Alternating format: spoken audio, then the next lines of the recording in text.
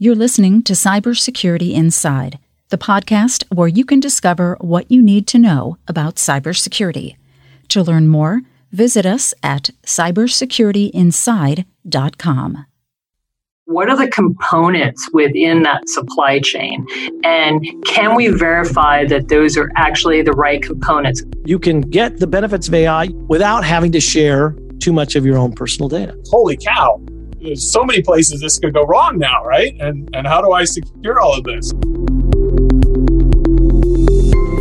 Hi, and welcome to the Cybersecurity Inside podcast. I'm your host, Tom Garrison, and with me as always is my co-host, Camille Morhart. How are you doing, Camille?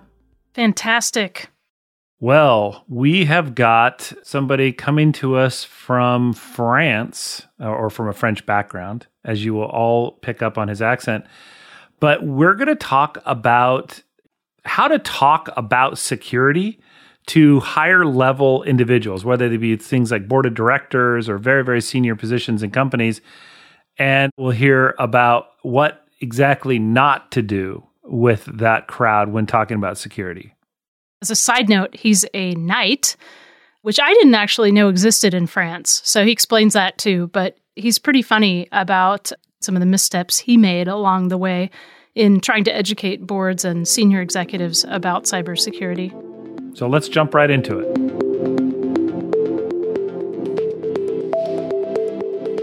Our guest today is Mathieu Gorge. He is CEO and founder of Vigitrust, providing integrated risk management SaaS solutions to clients in 120 countries across various industries, helping CEOs and CXOs and board of directors handle cybersecurity accountability challenges through good cyber hygiene and proactive cybersecurity compliance programs. He's also a Forbes Books author and speaker. So welcome to the podcast, Mathieu. Thank you very much. Thank you for having me. So I have to start off, we learned a very interesting fact, and that is that in 2021, the French government awarded you the rank of Knight of the Order of Merit. And I'm going to try my best French here. Chevalier de l'Ordre National du Mérite. That was my best French. We should do the broadcast in French. Yeah, that would be comic.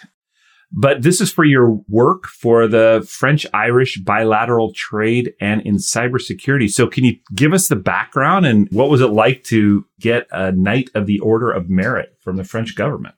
Yeah, so most people would be familiar with the Legion of Honor that you get from the French government. But Charles de Gaulle, back when he was president of France, decided to start a new order called the Order of Merit.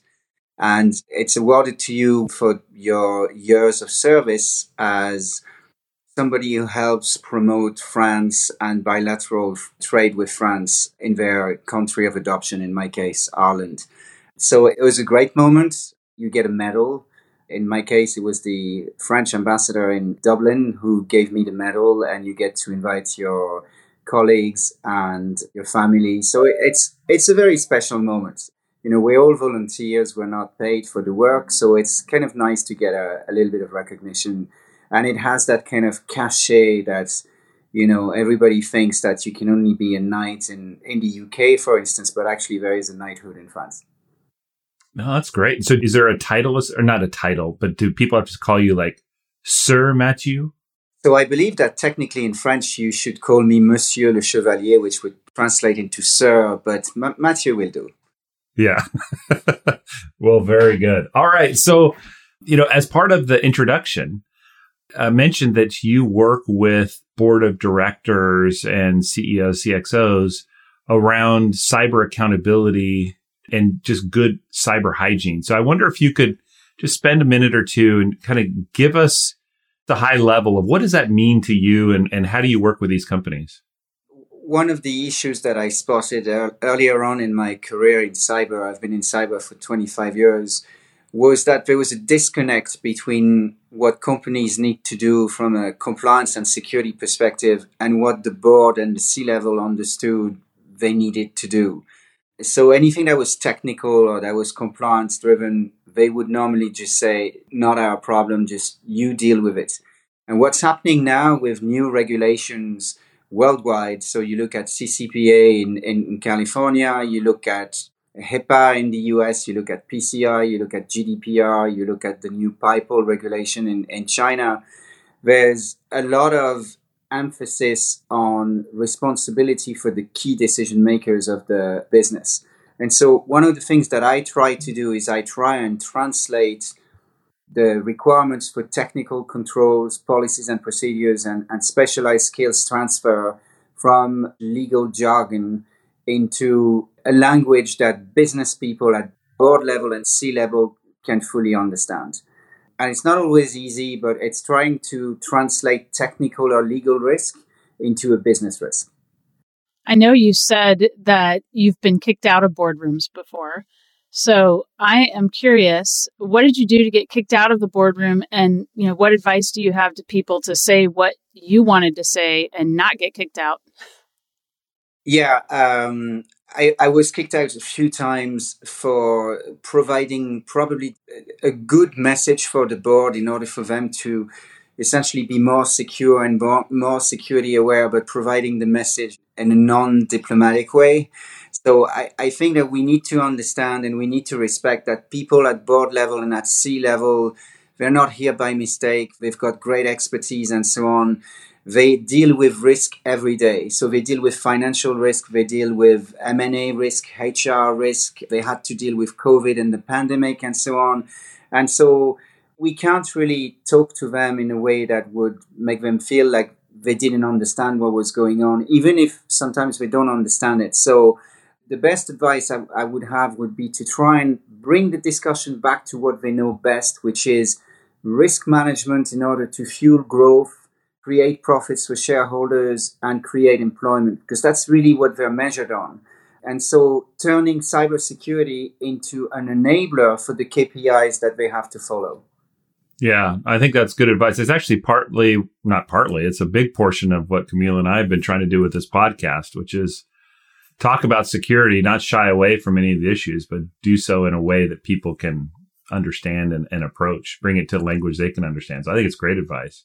What do you think people I know it's pretty generic to say boardrooms, but if we could genericize it a little bit and just say, what kinds of things are they thinking about now that they weren't before? I mean, you are saying, okay, now they're thinking about cybersecurity in a way that maybe they previously weren't thinking that they had to deal with it personally. They were putting it on another, colleague.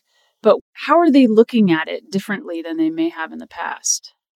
I think that generally speaking, the board of directors go through what I call the 5 stages of cybersecurity grief. So the first stage is denial. That doesn't apply to us. As I said, our role is to grow the business, shareholder profits, employment, paying tax for the countries where we work, and so on. The next one is anger. Leave us alone. We've already given you money to hire a CISO, to hire a risk manager. We've given you money for firewalls, for antivirus, for that type of stuff. Just go and talk to those guys. They'll sort you out. The next one is bargaining. And that's really the crux of your questions, which is that they realize that their competitors and their peers are actually being audited by regulators and or have been hacked. And so at that stage, they're like, well, okay, maybe we should do a few things. And so they'll generally speaking hire a very well-known firm to come in and do a security audit, a gap analysis, and a roadmap. And that's a great start, but that's not the silver bullet. Then comes the depression. We have been hacked. The regulator is at the door. What are we going to do? And eventually there's acceptance that it's not rocket science. If they're probably doing 60 to 70% of what they're supposed to do, if not more, maybe not in a way that they can demonstrate that they're doing it, but in a way that they can still put their house in order and bridge that gap. And so I think that they're now all realizing that there's more and more regulatory audits. There was a bit of a pause during the pandemic, but as things are slowly getting back to normal, the number of audits is growing up again. And unfortunately, during the pandemic, the number of hacks went up in every industry. So it's kind of a wake-up call. So how do you work with other companies and I guess maybe peers of you that are trying to tackle these same problems of getting people to listen Is there a group of folks that all come together and, share tips and tricks, or how do you do it? Yeah, so from my perspective and from a VG Trust perspective, we run what's known as the VG Trust Global Advisory Board, and that's a non-commercial think tank that we've been running for about 11 years at this stage.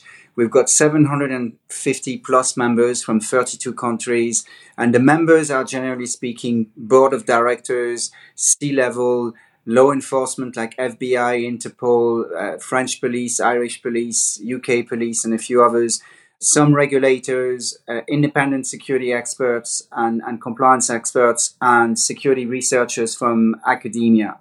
And one of the things that is really important for us to understand is that all of the bad guys, they collaborate. They might be competitors, but they are so good at collaborating. We as the industry are not as good as doing that. And even at government level, there's good collaboration, there's good platforms and so on, but we're not collaborating as much as the bad guys. And so the purpose of the advisory board is to provide a judgment-free zone where not only are we going to talk about the changes and the good practices and so on, but we're going to talk about what we've all done personally that didn't work, so that if I've made a mistake, of course, I need to learn from it myself, but you can also learn from it, and perhaps you can tell me about your mistakes so I don't have to make them.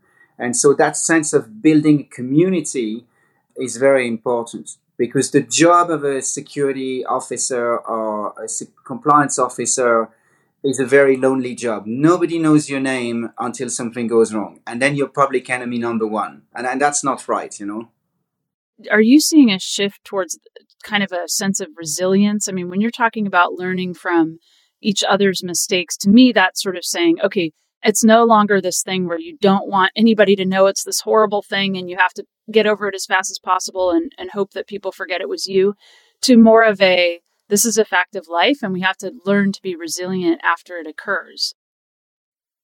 Yeah, with a few disclaimers that there are more and more mandatory disclosure requirements on the various regulations worldwide.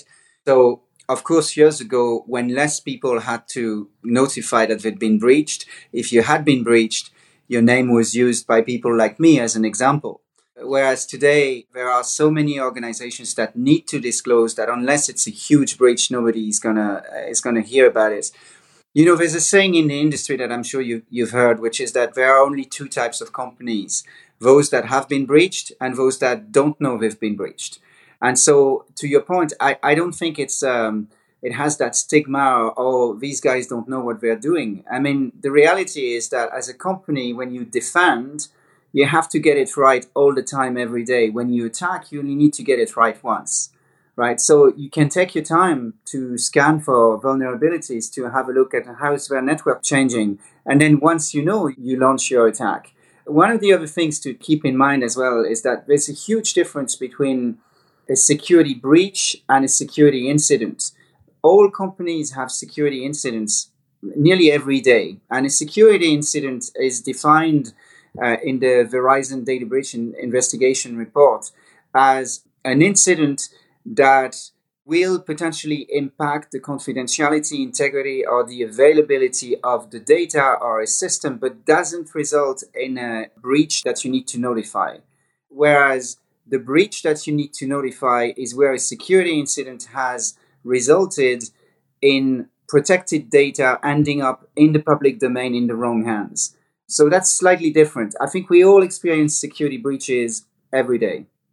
I'm interested about something you said just a minute ago on this group that you have together.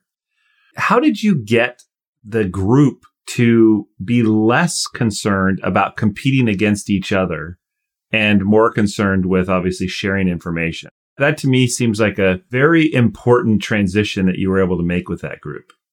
People come in to learn from each other. So I always say when we do events and we prepare with some of the panelists, they always ask us, are we going to get questions? And I'm like, of course you're going to get questions, because the people that are here voluntarily. They're not here because they have to be there. They're here to learn and to share their knowledge.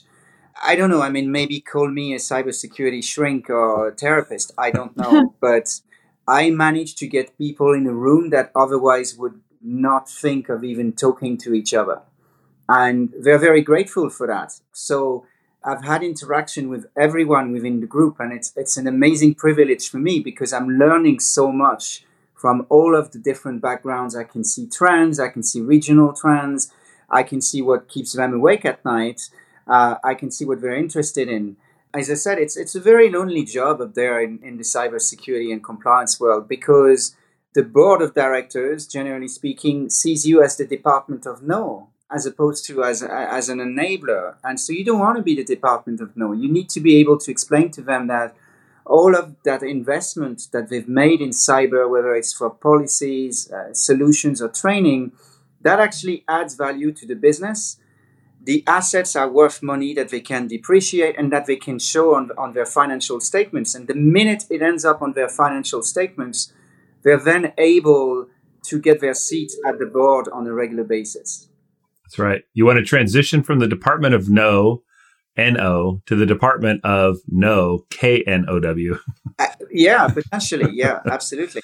One other area along these same lines is when you talk to these companies, the board of directors and so forth, it seems to me like what they really want you to do is make the problem go away, or at least make us safe from this problem. I wonder if there is something that you could share with us in terms of, are there sort of almost infantile steps that they want to take that wouldn't be sufficient enough, but they're like, well, that should be enough. You know, if I just do this, that should be enough. Again, with every respect to those people that have amazing experience and deal with risk every day, they don't necessarily understand the cyber risk. And so when I go back to my 5 stages of accountability grief, the third one where they start doing the bargaining is the most dangerous one, because that's where they say, we're going to hire a big firm with a big name, and that will be our get out of jail card. That will be sufficient to essentially say we're doing the right thing, and then they might even believe that they're doing the right thing. That's very, very dangerous. The other thing would be to say, I'm appointing a CISO, but not giving the CISO a team or a budget or a seat at the board, because that's really just being able to say, we have somebody in charge of security, but really they have no say. That is extremely dangerous. So I would much rather a board of directors came and said, I've heard about GDPR. What's that thing? I don't know what it is. Tell me, why would I need to worry about it? As opposed to somebody who comes in and says, I've already invested $1 million today in technical solutions. I don't need to worry about anything. The compliance people will deal with it, because it's not a true reflection of reality. Is there something that you feel everybody is kind of worried about right now in general? And then is there something that they're in general not worried about that they really ought to be? It's a great question. So the thing that everybody is worried about right now is ransomware, and ransomware is rampant, and that's true. But the reality again is that ransomware, when you look at the way it propagates, still propagates because people are not trained the right way. So they're not trained to seeing a phishing email with a link that's going to execute the software, and they're not trained to ring their security department if they see that something is not right. They're not trained not to talk to their best friend who is an IT guru of some sort, and they're going to sort out the company computer that's been infected. We see that everywhere, and we see a lot of money being put into training on phishing and ransomware, and that's good. What I think we're not seeing enough is work around critical infrastructure protection at 2 levels. At the kind of national level, so protecting the grid, protecting the banking, the health system, and so on, but also at a personal level. And this is what I call personal critical infrastructure. So today, I would guarantee that each of you have 3 to 5 connected devices beside you right now. When you get home, you probably have about 20 to 25. If you've got a smart home, then suddenly you've got critical infrastructure in your smart home. And so if you don't protect your smart home, you're not going to be careful at work. If you're not taught how to be careful at work, you're not going to protect your home. And one day you'll use your company device at home, and that will be the back door back into the corporate network. So I do think that the industry is currently not doing enough around education around what constitutes your own personal infrastructure. That's fascinating. I think we could probably spend a whole podcast on the whole work from home thing and what should we be doing to protect ourselves about that. Maybe you've already covered this, but I think with where we're at, it would be great to understand if you were only going to give one piece of advice to the people listening to this podcast who may themselves be the leaders of companies, but probably work for the leaders of the company. What advice would you give them from all your experience in your current company? I always say that security is a journey and not a destination. And that if you look at security as a journey, you'll know that you can work and you can have a few pit stops along the way where you're able to validate compliance with PCI, HIPAA, GDPR, whatever it is. But you'll also know that your risk surface changes all the time.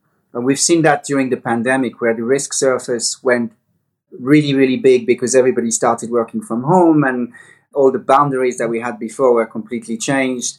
So if you think of security as a journey rather than a destination, and you're able to impart that knowledge to the board and to the C-level, and even all the way down to anybody in the company, you're probably going to get some good results because everybody will feel that they're part of the same journey and that they have to play a role in the success of that journey. But there's no real destination at the end because it keeps changing. There's going to be new regulations, new attacks, and new attack vectors, and your surface is changing all the time.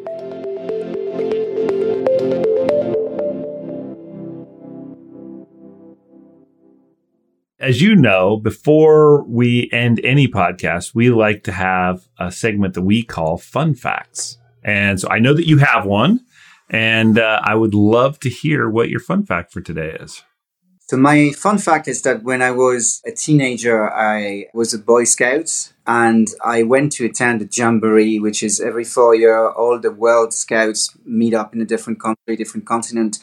In that year, 1991, it was in South Korea.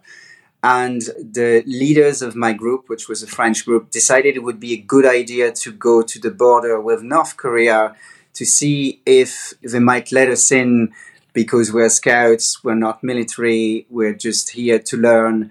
And so there's a picture of me outside at the border between South and North Korea. And I think that in a way, it was interesting for me to see that because I started to see the impact of geopolitical things on what you can and cannot do. And I still use that example on a regular basis for my workshops. Wow. You have been to the border of North and South Korea. That's interesting. Well, Camille, how about you? What's your fun fact today? So my fun fact is I lived for a little while in Japan, and so I discovered this there. And I just went and double-checked it. A long time ago in Japan, about a millennium ago, before the Heian dynasty, they really used the same word to denote green and blue. The word is ao. And it wasn't until after that Heian period that they introduced a specific word for green, which is midori. But you still have these vestiges of ao being both green and blue. So, for example, when the traffic light turns what we would say green, I think in France and the United States, they would call it ao. They call it blue. Interesting. And there's a couple of other things, too. Like we have this expression in English for you're green, meaning you're inexperienced. And they actually use the word ao for that as well. So it's you're blue. Wow. Very cool. So my fun fact has to do with lightning. So when I think about lightning, I've known this before. I think most listeners know this, that there's two types of lightning, right? There's the lightning that goes down to the ground. And then there's the cloud to cloud lightning. Well, it turns out that these lightning flashes, the cloud to cloud ones, can be quite long. And back in April of 2020, there was a single flash of lightning that extended 477.2 miles across Texas, Louisiana, and Mississippi. So there's a little fun fact. 477-mile bolt of lightning. By the way, that eclipsed the previous record of 440.6 miles, which was set in 2018 down in Brazil. So apparently they do measure these things. All right. Well, with that, Matthew, thank you so much for joining us. And it was a great conversation about how we talk about cybersecurity and getting boards to listen, and is a very, very interesting topic. So thanks for being here. I feel privileged to have spoken with a chevalier. Yes. Thank you so much, guys. Anytime. And thanks for the opportunity. I really appreciate it.